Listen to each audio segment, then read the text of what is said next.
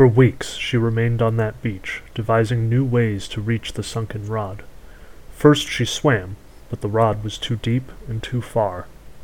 When that failed, she built a shelter out of driftwood and a bed of seaweed, and there she toiled for many weeks, making a shoddy raft out of felled trees and rough rope with tools she had acquired in her travels. She ate shellfish caught with her own hands, and fished with a crude rod. She fashioned oars for her raft, and a metal anchor out of scrap iron she purchased from the smith in the nearest town 3 days' ride away, and in that time she wearied of travel at last, for it was uncomfortable and tedious, and she learned new respect for toil and hardship, even more than she had known in the encampment of her protectors. But even as she floated over the rod, she discovered that it had fallen too deeply to reach by swimming alone. So she trained and persevered, and each day she swam longer and deeper, but still not deep enough by far to reach the rod. She learned to pace herself against muscle aches, and steadied her breathing for the long dives, but still she could not reach it, nor could she give up the rod for lost. She returned to town, asking for advice, but nobody could aid her except the butcher, who showed her how to fill a pig's bladder with air and use it to breathe after she had submerged. So armed, but unwilling to accept his help for fear of endangering the man, she returned to the sea and set out on her raft until she rested directly above the lodestone. Then she set the anchor, and tied to her own legs a second heap of scrap metal. At last she cast herself overboard, and the metal dragged her down endlessly into the deep water. Her head seemed caught in a vise, her mind spun in panic, but she set her gaze firmly toward the sea floor, hoping to catch a glimpse of the rod. When she saw it, she cut herself loose with her knife and swam for it. The wood was rotten through and crumbled in her hand, but she took the lodestone and began her ascent. Up and up she clawed at the water, but the bladder was quickly exhausted, and there still seemed so far to go.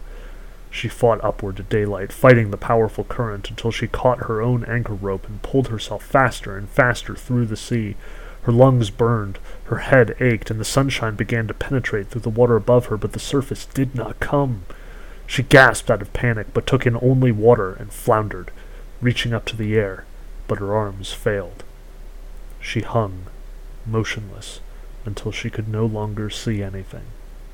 And then she felt an arm clasp her own and drag her up to the surface. Hours later she woke with her legs swathed in warm bandages. Her mother, alone, was ladling water over her head.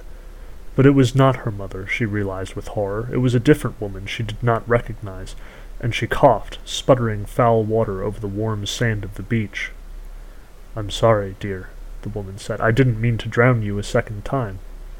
"The stone," the princess gasped. "It's here." The dark-haired woman lifted it up for her to see. Her face swam into view, and the princess recoiled. It was the Witch-Queen, younger still and more beautiful than when she'd seen her together with the prince in the instant before they'd all fallen victim to her evil enchantment. But the princess was confused. The woman still looked like her mother, but too young, and with dull gray eyes that only retained a hint of lustreless gold. "You're—" she stammered. "Yes," the woman replied. "I'm surprised you recognize me." "Your eyes," the princess said, coughing. "Your eyes are the same as they were." "So they are. Sorcery can only do so much, it seems." She gazed into the woman's face. It was perfectly smooth, as her own had been before she left the castle, but stern, even severe, in the lifeless perfection of a statue.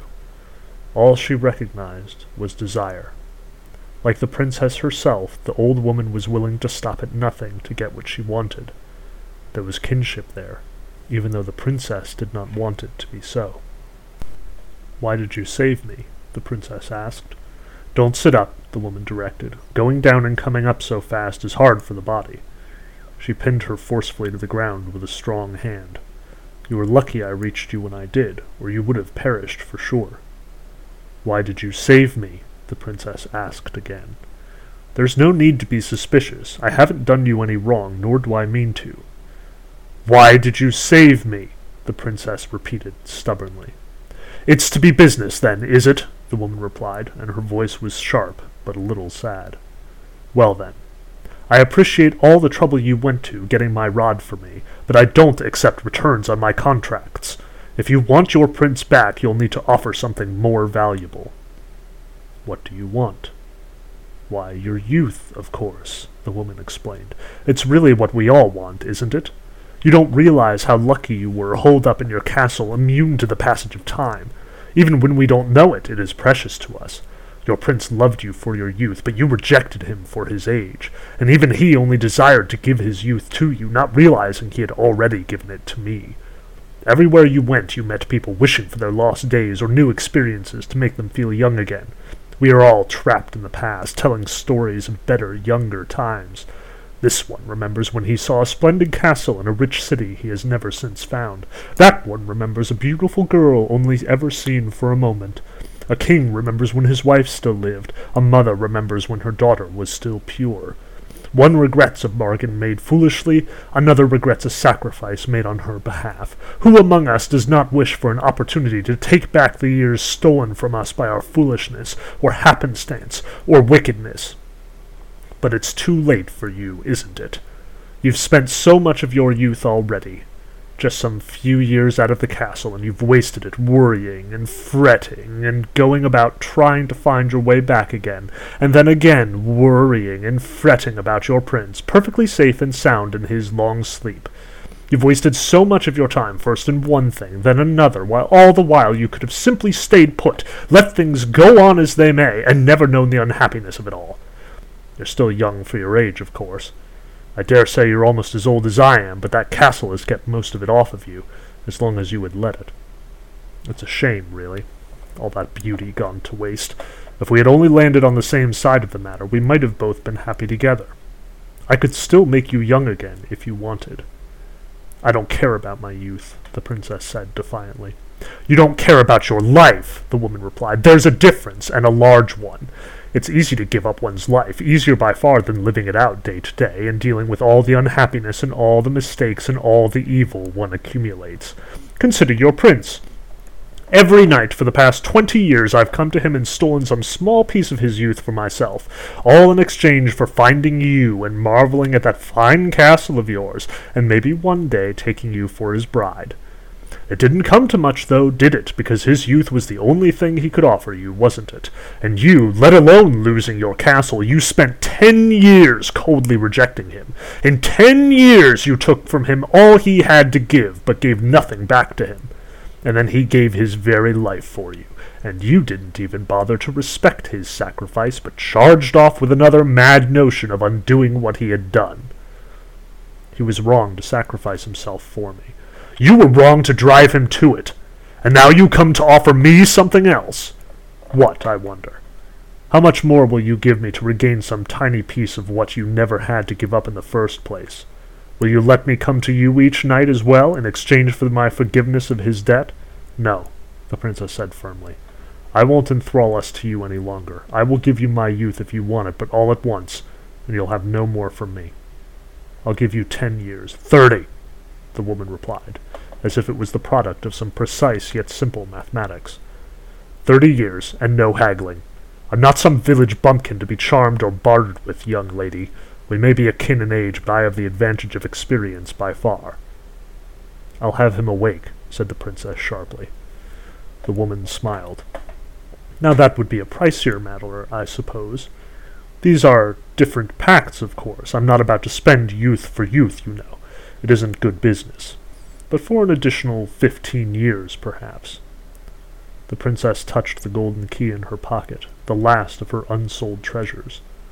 How about a different bargain? She asked. I'll give you only 20 years of my youth for his debt, but I will also give you this. She held out the key. You would give up your castle, princess? The woman smiled hungrily. But what would I do with that? I think you know exactly what you would do. I might even say you had been hoping for this outcome all along.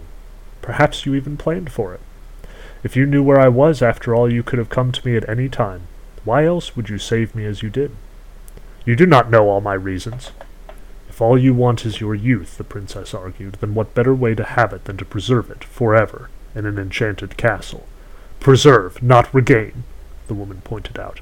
You're asking me to exile myself. I am. I would consider the whole kingdom well served to be rid of you.